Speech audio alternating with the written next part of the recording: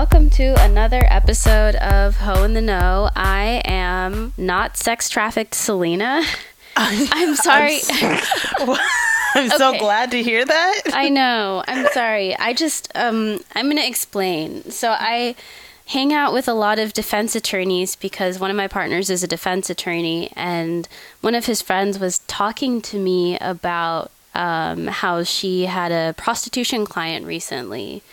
And essentially she was like, are you trafficked? Like, can you say that you were trafficked so you can get off of charges for solicitation? And it's just like that moment really illustrated for me how the data around trafficking is collected. Like all of these like plea bargains, like the best defense for sex solicitation and for prostitution charges is to say that you were trafficked. And so, so that was really frustrating. So that's a little backstory. That's my backstory for my salutation today. Yes. And I'm, my chain is hanging low, Corey. Oh, nice. It wobbles to the floor. You can tie it in a knot. Shines in the light. Yes. Platinum and gold. Yes. And today we have my friend, Lauren Kiley. Hey. Thanks for being here. Hi. I guess I'm Libra full moon Lauren. Yes. Yay. Love it. Every episode, we begin with a segment we call Historical Hoes.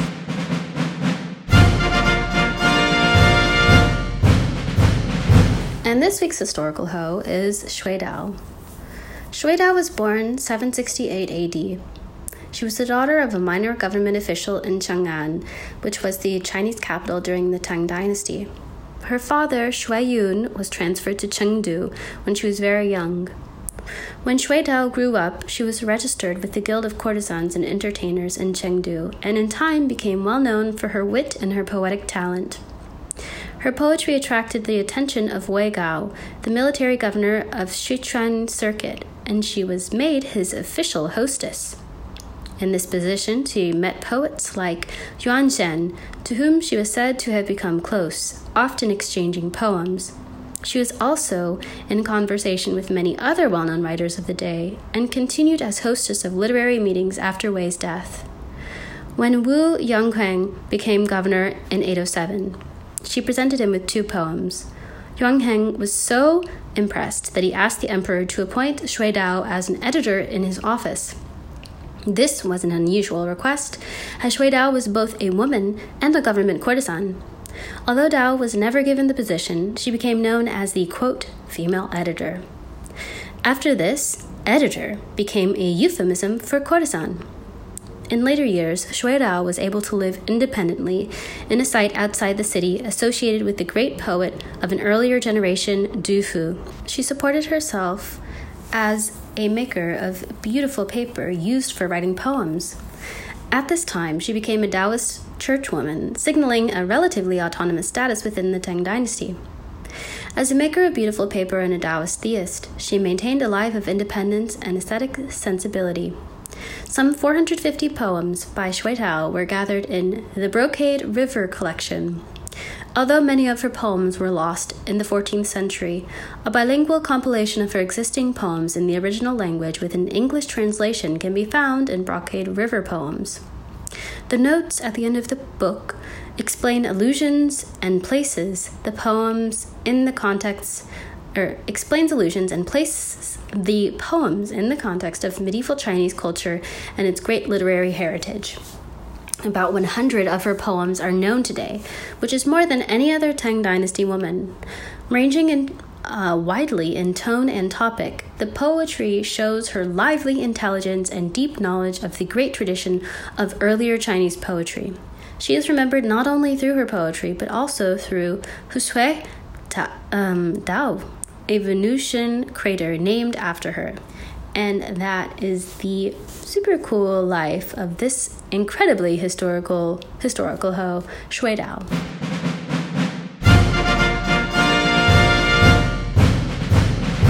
Also, I And- want to shout out your shirt. That's a picture of California, and it says "I heart sex workers" Yes. on the This, state. this was the original Swap LA t-shirt. Wow. Cute. Did not know Yeah, that. and I'm so happy you like it because I actually designed it. Oh, Really? hell yeah. You're just a jack of all trades, and we're gonna get into it. But first, let's talk about Lil Nas, Lil Nas X Yes. and SZA. and SZA. So I did some every time a new celebrity gets on the poll, I do research. I'm like, okay, were you a sex worker? SZA was not a stripper, or not a sex worker, sorry. SZA has said that she was a bartender at a strip club, but she says she was not a stripper. But I'm always like, if you're a bartender at a strip club, did you do that only? Because I know a lot of bartenders at strip clubs Yeah. who were also dancers. Yeah, and is she just trying to cover for her image? Yeah, it was definitely like, it could go either way, and it's not like she's ever really shied away from her sexuality, really. Yeah. And I do have to say, I was quite impressed by her moves. Like, she looked beautiful on the pole, and it was really nice to see, like, a dark skin, like, voluptuous, like, woman dancing in, like, this, yeah. But then the other side of me is like, are you co-opting, like, Yeah. stripper aesthetic? If this feels wrong. Yeah, I mean, it feels so weird, and I'm also just like, why does she need to, like, I know a lot of really dope dark skinned dancers who could have been hired for this video who are strippers. Yeah. Yeah. And then Lil Nas, the music video was fire, and then it was like weird. I was like, why are you riding a pole down to hell? Like, And then giving a lap dance to the devil. I mean, like, I conceptually kind of appreciated it and all of its queerness, but I was also like, then Lil Nas like issued a thing, like, you know, shout out to pole dancers, not strippers, oh. Oh. for how, you know, their strength or whatever. He could have said strippers. He said pole dancers. Okay. Well. So Okay, but what about these blood sneakers? Blood sneakers? Yeah, Lil Nas X is now selling these like Satan sneakers that have red ink and supposedly a drop of human blood in them. That's not safe. I mean, I'm intrigued. I worry about like teenagers, and because like I have a little brother who's a teenager right now, and they do stupid ass shit. Like they would pop open that liquid whatever and drink it. You know what I mean? Like Oh gosh, as like a dare. As a dare, just makes me, yeah, like in the tradition of like Wild Boys and Jackass and shit. Yeah. Oh, speaking of Jackass, I said last week that Steve-O had kids. He doesn't have kids. Not surprisingly. It was Johnny Knoxville I was thinking of. Oh. Yeah, he has a few kids. Yeah. I could see him having kids accidentally. Yeah. Steve-O, I don't know. He's got a lot going on. Like, Yeah. He always just gave off really weird energy. So I was like, I don't know. yeah. But anyway, I don't know. I'm so mixed because I love Lil Nas X. There's really not much that he could do that I would be upset about. But I'm also like, am I just holding him to a different standard than like, I don't know, the women who have pole danced? Because we don't get to see men pole dance and do these things in mainstream media. Yeah. I mean, to me, I was just thinking like, I give people passes with pole dance if you would normally be excluded from being able to dance. Like, if you are fat, or if you are like, a lot of older people are not able to. A lot of men generally, like, they don't have that same setting for it to be like an option. Yeah, if you would like, or like people who are trans and like, you know, would generally face like a lot of systemic exclusions to actually being in the club. Like, I'm like, okay, like, you know, fucking dance away.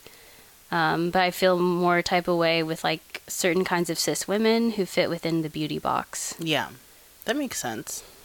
But anyway, we have a wonderful guest here, and I want to get into sort of what you do and how you started. So you make, would you say they're full porn films or just like clips? Well, I usually just say fetish porn because that also depends. A lot of what I produce myself is in the clips family. Like it's mostly me saying dirty things to a camera and trying to look sexy while I do it. Like, but I don't do hardcore sex on camera. I don't even really masturbate on camera. I stopped taking my clothes off because, because I sell more with my clothes on, which has always sort of baffled me, but okay. But I also film for other producers. Like last week, I spent 3 days shooting Bondage, and that was much pornier because I was like tied to a thing with a vibrator tied between my legs. Like, so I usually just say fetish porn and let people figure it out. But again, you know, it's been fluid. I've done my levels and boundaries have sort of zigzagged through the years. So what did you start in and when did you start? Well, I started taking dirty pictures, officially when I was 18. That's when I was officially born on the internet, as far as I'm concerned. But I started doing that for free because I was an idiot and I was 18, but also because one of my best friends was a photographer. So when she would call me and be like, hey, let's go take pictures of you naked on top of a parking garage, that was just for fun. Like that was not sex work. That was just hanging out. So for like the fetish stuff, that started as a hobby. But when I was, so that was like my start in doing like fetish modeling. Was how did you get introduced to fetish stuff generally? Like, what was your first introduction to fetish play, and what was a tipping point for you? Oh God. Well, I always had dreams of like being kidnapped by pirates and then joining the crew, and so that was always a fun little switchy thing. That's amazing. Have you ever gotten to enact this fantasy? Because yes, I would produce. Yes, I have. But I'm always down to do it again. With one of my very good friends. I'm not actually sure where this footage is, but somewhere there's a video of me in a mermaid costume and she's in a pirate costume. And good. Anyway, that was one of my favorites. But yeah, so like kink was always just sort of a part of what I was messing around with. Like I remember being a teenager and I was house sitting for like friends of the family, and like they were a lesbian couple, so I was also taking care of their 7 cats. Of course. But it also meant that they had this whole like bookshelf of queer erotica to read, and wow, that was what not a something job. I wish I had that job at that age. So I had like one night and I just read like everything as much as I could get through. And they had a copy of Screw the Roses, Give Me the Thorns, which is a like 70s or 80s BDSM book, I think. And they also had a book of short stories. And I just remember this, you know, I must have read this like 15 years ago. But there was one story where there was a female like sex bot android that a husband had bought, but then the wife starts to play with it, and the human wife gives the android an orgasm for the first time, and then they kill the husband and run away together. What a great And story. I want that movie. Like, I know. And you know, I don't remember the title, I don't remember the book, but that was like a kinky story that I read really early that just sort of stayed with me. So I always kind of, like, once I started hooking up with people, I kind of figured out that I was into different things than my friends were. And I thankfully had really close kinky friends, so it didn't seem that weird to me, where I was like, oh, well, you know, this friend likes being held down, this one likes doing the holding down. I had people to talk to when, like, an early girlfriend, pulled a knife out and she was trying to like be all sexy, and I was like cuffed to her bed, and I was just like, nope, we're done. Like, this went too far too fast. But that part, I was always pretty confident and like surrounded with other people with, which I was not when I started doing sex work, which was when I was about 19, and I started on, it's so embarrassing. I started on Seeking Arrangement using my real name. oh no, the first mistake. I know. You know, I try to remember back to the first time I did Seeking, and I don't remember what name I went by. It might have been my legal name, honestly. Yeah, that was... I figured that out really quickly, where I was like, oh shit, that was... I didn't have to do that. Yeah. So, but yeah, early days. I mean, what year was that? Like 2006. It was either late 2005 or early 2006. Yeah, so that was really early Seeking years. Mm-hmm. Yeah. So I started sex work on Seeking and Craigslist. Did you find it to be like? Did you have success there? Yes, in that, like, it was more money than any other job in Tallahassee was going to pay me at the time. Like, also, I have to shout out that you're in Tallahassee, a place that I would not think that there were that many people on Seeking. You know, like, but was the capital scene like there? Well, for me, I mostly got old white Southern guys who, like, I had one take me quail hunting. Okay. So I was like literally drove out to his like multi-acre ranch or plantation or whatever the fuck, got on a horse. He was training the hunting dogs. So there was horses and puppies, and he was shooting quail. And at some point halfway through the afternoon, I was like, maybe there should be less guns on this date. Yeah. That hadn't occurred. Like, you know, I was just like there on this horse. I don't know how to ride a horse. So I'm just like holding on. I'm happy you're alive. Yeah. My primary reaction to the story. Did it get sexy? Did that date get sexy, or was it pure... It did. Yeah? Yeah. After that, we went inside, had a glass of whiskey, had sexy times, and then I drove back and went to the bar and had a drink with my friends. And no one knew I was doing sex work at the time. So occasionally, Tallahassee's not that big. So occasionally someone would like run into me downtown because I was going from a date at the downtown Radisson, like back to campus. I remember running into one of my friends who was like on his bike and going somewhere, and he's like, "Oh, you're all dressed up," and I was like, "Yes, like yes, I am dressed up. Yeah, dressed up. Yeah, I had a day, thing, evening."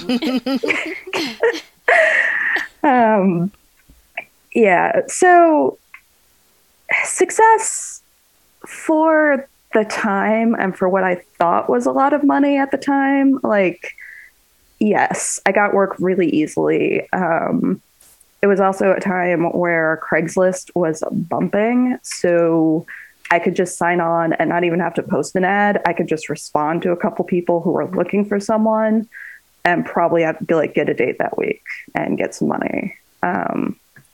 So How did you decide upon your rates at that point? That implies that I had like official rates and wasn't just making it up as I went along. So that was my first like couple years as a sex worker. And then I moved to Chicago, went to grad school, and started working for an agency because in between that time, I like read a bunch of blogs. I found out that Spread Magazine existed, but I couldn't find a copy of it. But like I knew it was a thing that other people could read. It wasn't in the Tallahassee libraries. And I started working for an agency, and that's really where I learned how the hell to actually do the job. And it was great. They did all the marketing, they did all the screening. And even though they were taking half my cut, I was still making what I was in Florida and way more. So I was like, well, for me, this is awesome. What did the agency teach you? Like, well, not to use my name. Like there was that. There was, I don't know. It wasn't so much that the agency taught me anything. It was just working as an escort regularly as opposed to doing this sort of informal sugar baby negotiations where I got more confident being like, oh, well, the timer's going off, so we have to either keep going for another hour or I'm going to have to stop here. Like all of that instead of just, well, you're going to give me some amount of money for some amount of my time and way too much of my attention. Yeah. So being able to practice blaming my boundaries on the agency really helped me like hone those skills basically. And also the like having someone to watch my back, even though it was just my manager, I guess. I never knew what to call her because like she was the person. Yeah, because she wasn't quite that. And like she also like she had clearly had years of experience from my side and like kind of worked her way up. But it's like that was the first time I had done sex work where literally any other person in the world knew where I was, and that feeling of security was huge. And I remember one client. I walked in the hotel room, I introduced myself, and he immediately started complaining that I was too skinny and too blonde. And I was like, hold on, like, this has never happened. And as far as I know, this has literally never happened. And so what he was trying to do was negotiate for a half rate. Mm-hmm. And then he got it. And again, this interaction took like maybe 2 minutes total where I was like, you know what? Like everything about this is weird and I'm going to do a thing I haven't done before and trust my instincts and just leave. Yeah. And so then I called into the agency and I was like, all right, this is how it happened. And the whole time I'm like, do I now owe them money? Like, what the fuck? How am I going to get out of this? And she was great. She was like, you know what? I wasn't sure how that was going to work out. I'm so glad you left. He'll be blocked. Like, you just shouldn't have to deal with that. And I was shocked. I was like, oh, that's nice. Oh, that support is so like a lot of people don't, especially now. Like, I don't know how many agencies there are. There's not that kind of support, and we have to make our own sort of support systems with each other, having someone you can check in with, having, someone you can send a picture of the client to, and like a phone number and an address, that we have to create that ourselves now. So when did you start making fetish clips, or? So that was in 2011. And so I'd been escorting in Chicago, and then me and my partner moved to LA, and I had decided to retire from escorting, which was really more about like just not wanting to escort, and also like, oh my God, new city, new clients, like, like, meh.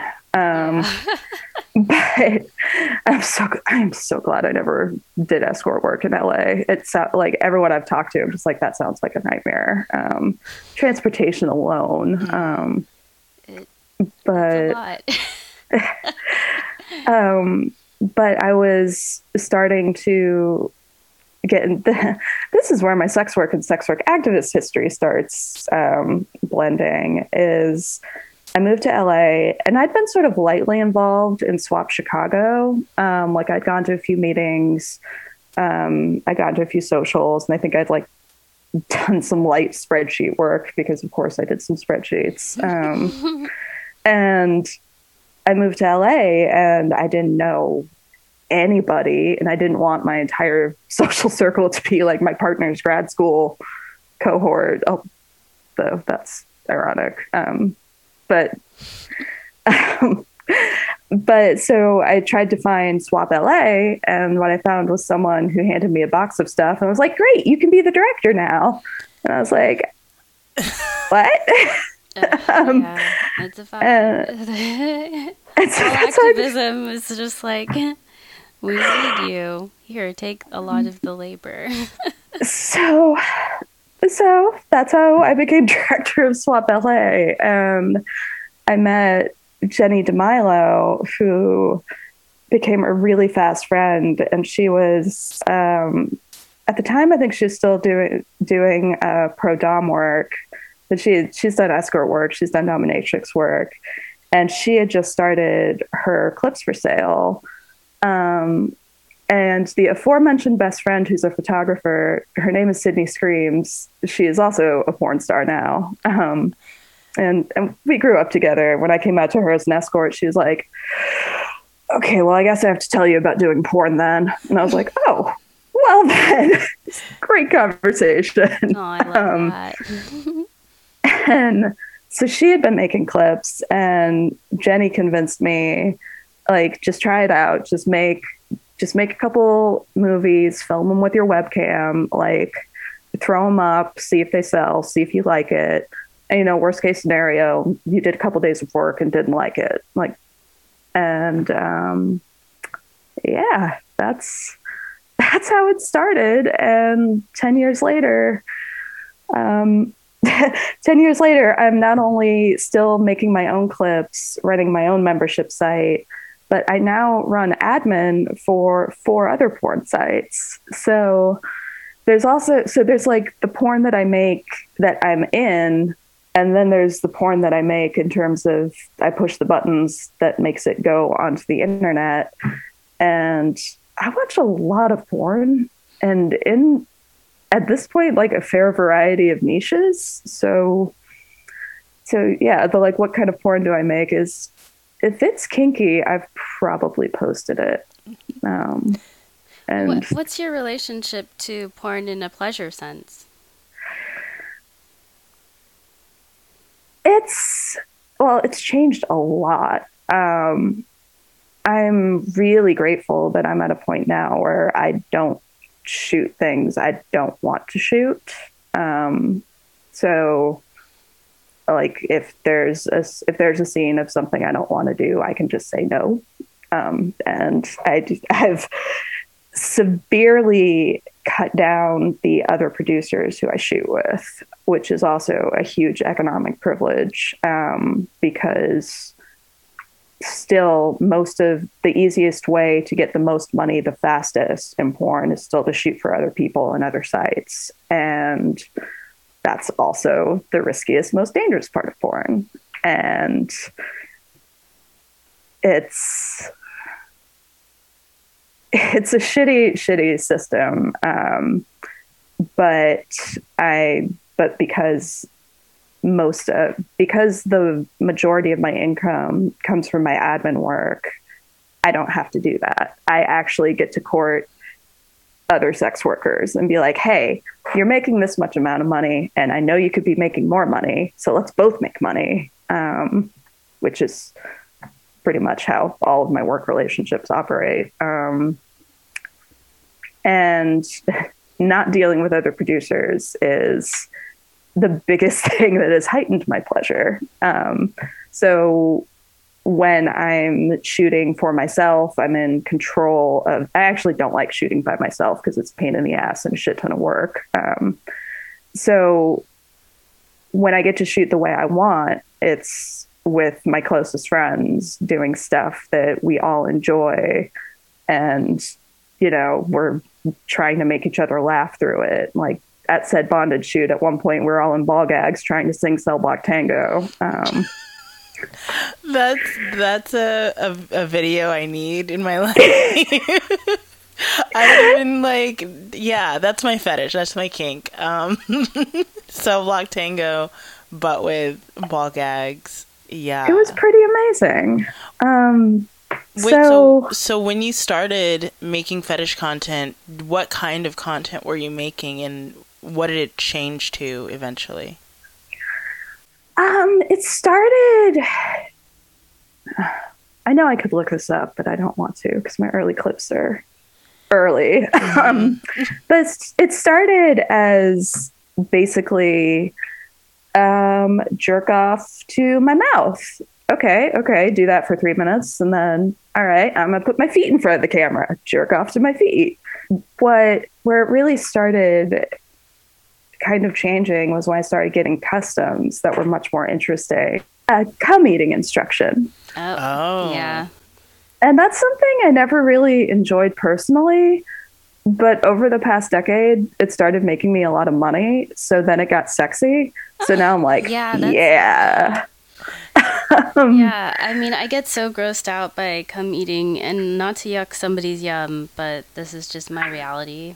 Wait, self cum eating or like just cum eating in general? No, self cum eating. Like I have like a submissive who really just likes me to make him eat his cum, and I'm like, I don't want to watch that.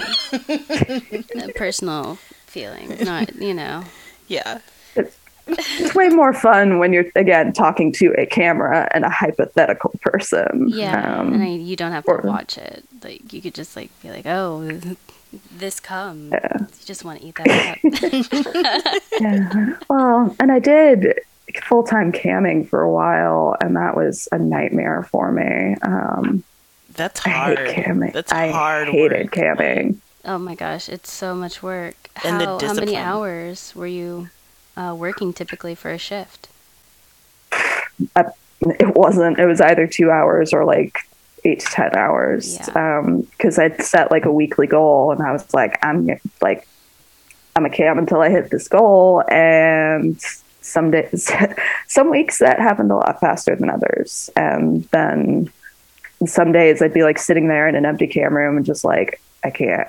I do not have the wherewithal to be sexy right now for the void. So it's been interesting watching all these non-sex working vanilla people talk about like getting all tired on Zoom and like, oh my God, it's so hard to do these virtual things. And like, there are camgirl forums with a dissertation's worth of tips on how to do this shit. Like, get on Stripper Web, do your homework.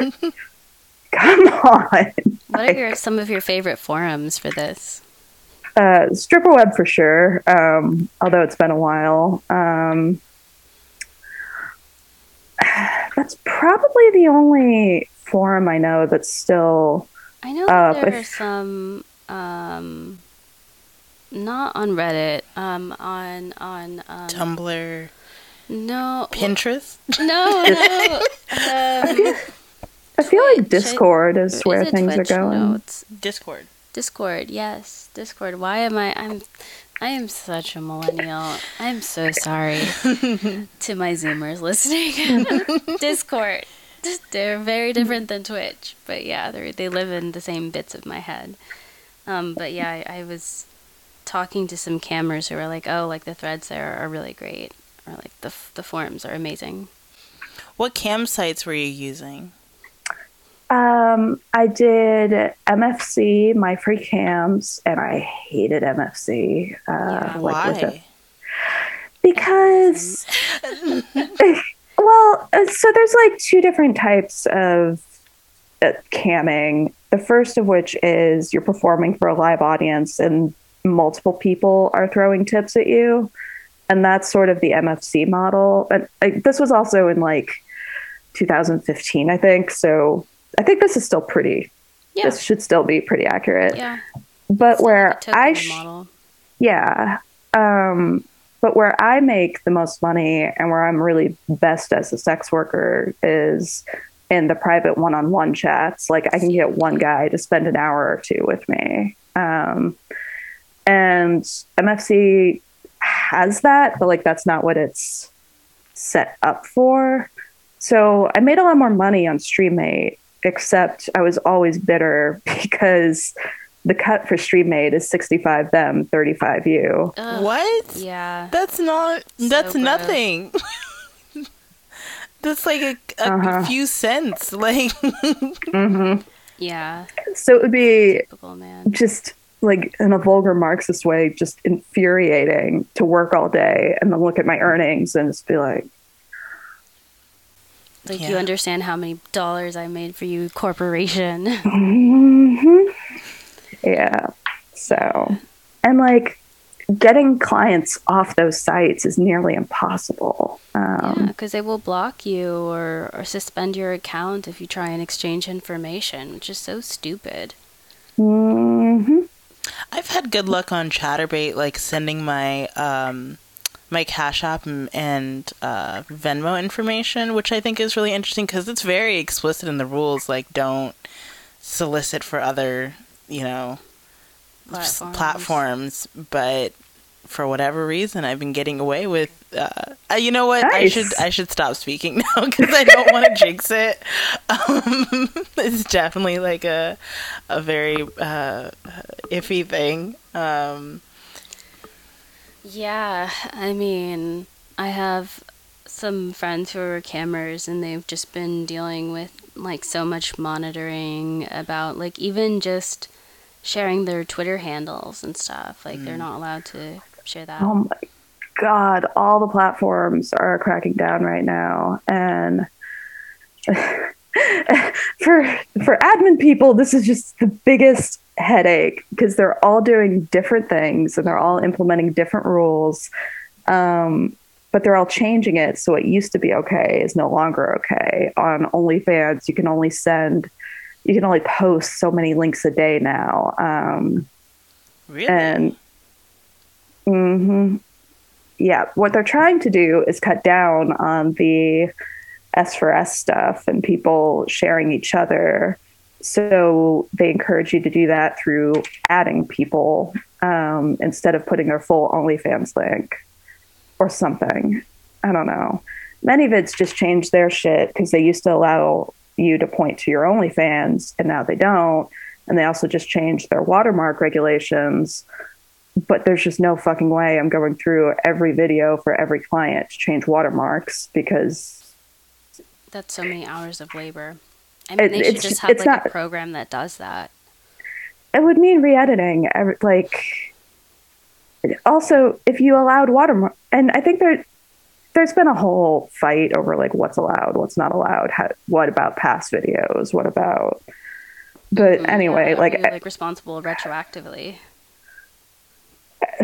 And every day it changes. So for most of it, it's just kind of it's up right now. So people are buying it and we will, in December, Pornhub was most of my clients' biggest earner and now they can't sell videos anymore. So that was cute. Like just everyone's income just got sliced in half. Yeah. Again.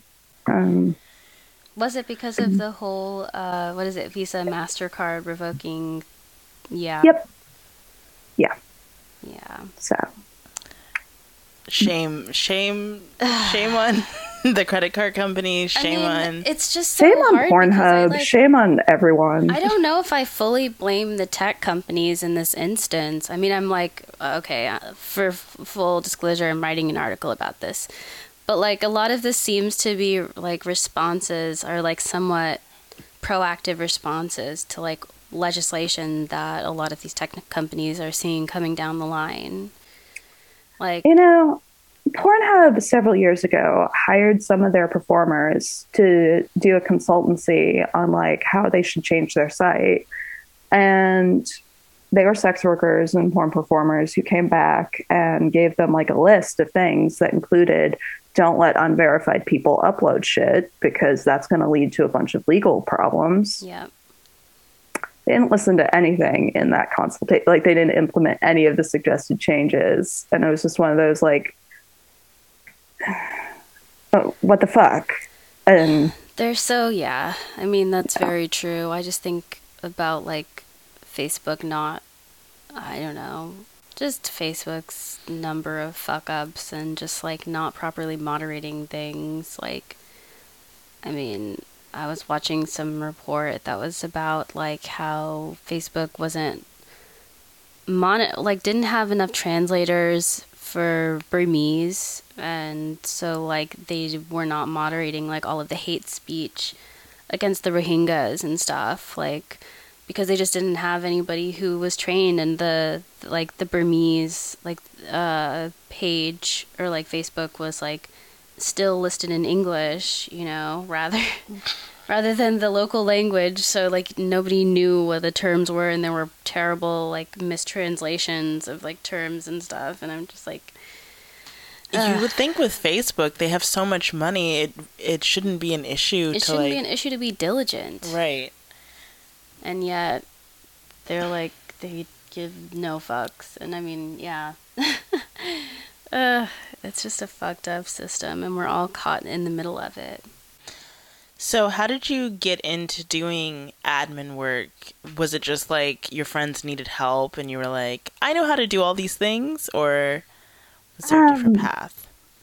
it was Hooker's Army, actually. Okay. Shout out Hooker's Army. Yeah. It was a dominatrix who had a friend who needed assistant, and she told me to apply, and I was like, no, I don't know.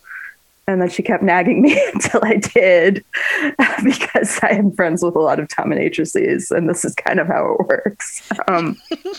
They nag me until I do the thing that's good for me, and it's awesome. And so I went and I met Stella Liberty, and we just sat in her back garden and like drank coffee and played with her dogs for like 2 hours.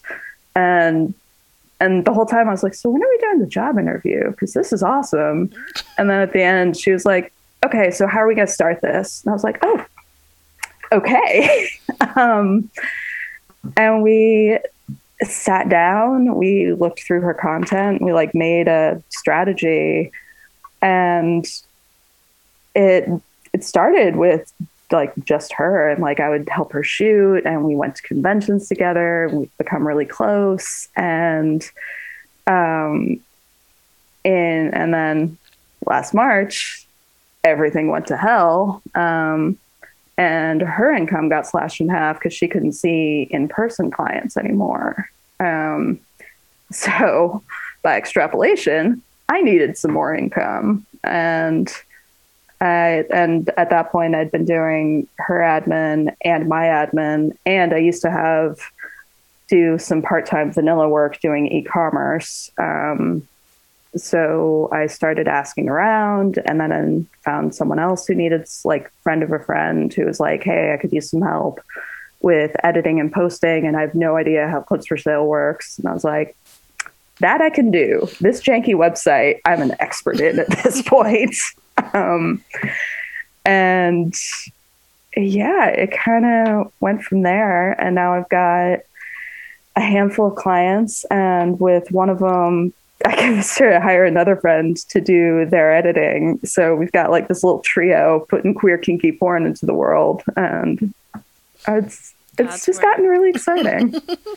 So, and I get to help people, and I get to see all the porn, and I get to help sex workers make more money, and it's kind of like, I feel like a teenage boy sometimes. I'm like, I get to watch porn all day. Ooh. Like, that's wonderful.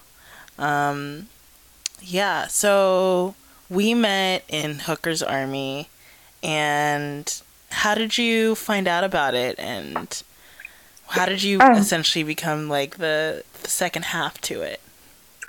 So Vanessa and I have been friends since, God, I don't remember when we met, but I think I was wearing this shirt because it was at a conference in LA, and I was tabling for Swap LA. And so Vanessa and I had already been organizing together for several years. And then I left Swap, and then Danny Cruz came into Swap. And I think that's how Danny and Vanessa met. And then I came sort of back after, I think I spent like a year and a half avoiding everything Swap because I was burned out and frustrated. And y'all's interview with Krista echoed a lot of my sentiments about sex work organizing in LA and the fucked up white lady culture that pervades there. And yeah, anyway, Swap's gotten better. I can say that at least. Graham begs to disagree. No, I am in. Yeah, I had a hand in that. Yeah, just a little one. Yeah, good. That's also not. It's gotten better. I will say that. That's a nice thing. That sounds like a nice thing to say. It was real bad for a while. Yes. Yeah. So there was a December 17th that was, I guess it was 2015, because it was the first time me, Danny, and Vanessa were like in a room together. And so the first time I met Danny, I was just sobbing. Like, I was a mess. I'd walked into this event not knowing if I was even going to know anybody. And there was a room with like 20 or 30 people. I knew like half of them. And I think it was a couple of weeks later, Vanessa was like, hey, I have this idea for self-defense for sex workers. What do you guys think? And Danny and I were like, sure, when and where? And Vanessa was like, I guess this park? And we're like, all right. That's basically how Hooker's Army was born, is we all just kept showing up, and other people came in and kept showing up. And yeah, so again, it started with like a handful of us in a park, and then we realized we had to move parks, and as we moved venues, it made it more accessible to people in other parts of town. There was a while where we were meeting like a block from my apartment, and that was selfishly super awesome for me. But yeah, Hooker's Army is by far the coolest thing I've ever been a part of, organization and like activisty wise. I've learned a shit ton. I didn't know a goddamn thing about self-defense, and now I can teach a basic workshop. We were able to do a workshop right before FetishCon, which had been one of my goals sort of from the start, because FetCon's like if everyone has like a convention that they go to regularly, FetCon's mine. Like, that's where my friends are. That's where a lot of the work that I pick up has been. And therefore, that's the one I know the most horror stories about, and like know the security people, remember when they switched security teams, like have gotten in trouble for having too much rope, because too much rope. one of the last years. I didn't even know they had regulations about how tied up you could be, but Stella and I went together, and she had me in like just this little chest tie and a little harness, and I think I had little T-Rex arms because I still wanted to drink my beer. So valid, accessible. Look, Fat God's in Tampa. That says a lot. It's a bunch of kinky people in Florida in August. Like, yes. And anyway, apparently there are rules about tying up arms in case you fall. And I'd never heard this before. And so they kept making us untie me, and we kept trying to retie it. Eventually, it was just sort of a decorative harness, and I was walking around all cranky. Like, this was bondage. Now it's just a fashion. Yeah. Now I'm just wearing a rope leotard for fun. Like, all right, it's cute, but it's not what we were doing. But yeah, so then my partner got a very good job in Miami, so we moved to Miami, and therefore Hooker's Army Dirty South was born, because I was going a little crazy out here. And it was in February, right before quarantine hit, that I was like talking to people in Tampa and was setting up the first Florida in-person workshop. And then we couldn't see anyone, let alone train. So now we're about to do our first public Hooker's Army digital workshop. And that'll be really interesting, because it's only the second time Vanessa and I have like done one of these workshops online. So it's really exciting, and also really like, this is not how we wanted to organize. This is not, our project was never do video presentations of self-defense. Right. But that's kind of where we're at right now. I have one last question as it pertains to porn. Do you find porn erotic still? Sometimes. Some porn. Yeah. It usually takes me by surprise when it does. But I also don't watch porn for my own pleasure. I read most of my porn. So when it's surprising enough when a visual thing captures my attention in that way. But sort of an extra surprise if it happens like when I'm in porn work mode. I'm like, oh, hold on. Okay. I'm gonna edit this preview extra carefully. You gotta rewind this a couple more times. Excuse me. Might be an all-nighter. Well, and sometimes, I think my clients are super awesome and creative. So sometimes I just get kind of sucked into watching it, and I'm like, well, that never occurred to me. Mm-hmm. Like, it's just interesting. Yeah, I love that. And now it's time for a quick commercial break. You're depressed. It's been the longest year in the history of your life, and you've reached a breaking point. You haven't seen your friends in so long that you don't even know what they look like anymore.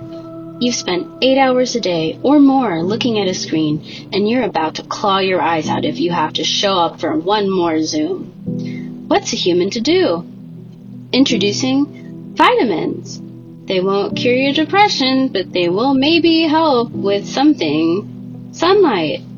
It may make you feel a little better, or it might hurt your eyes.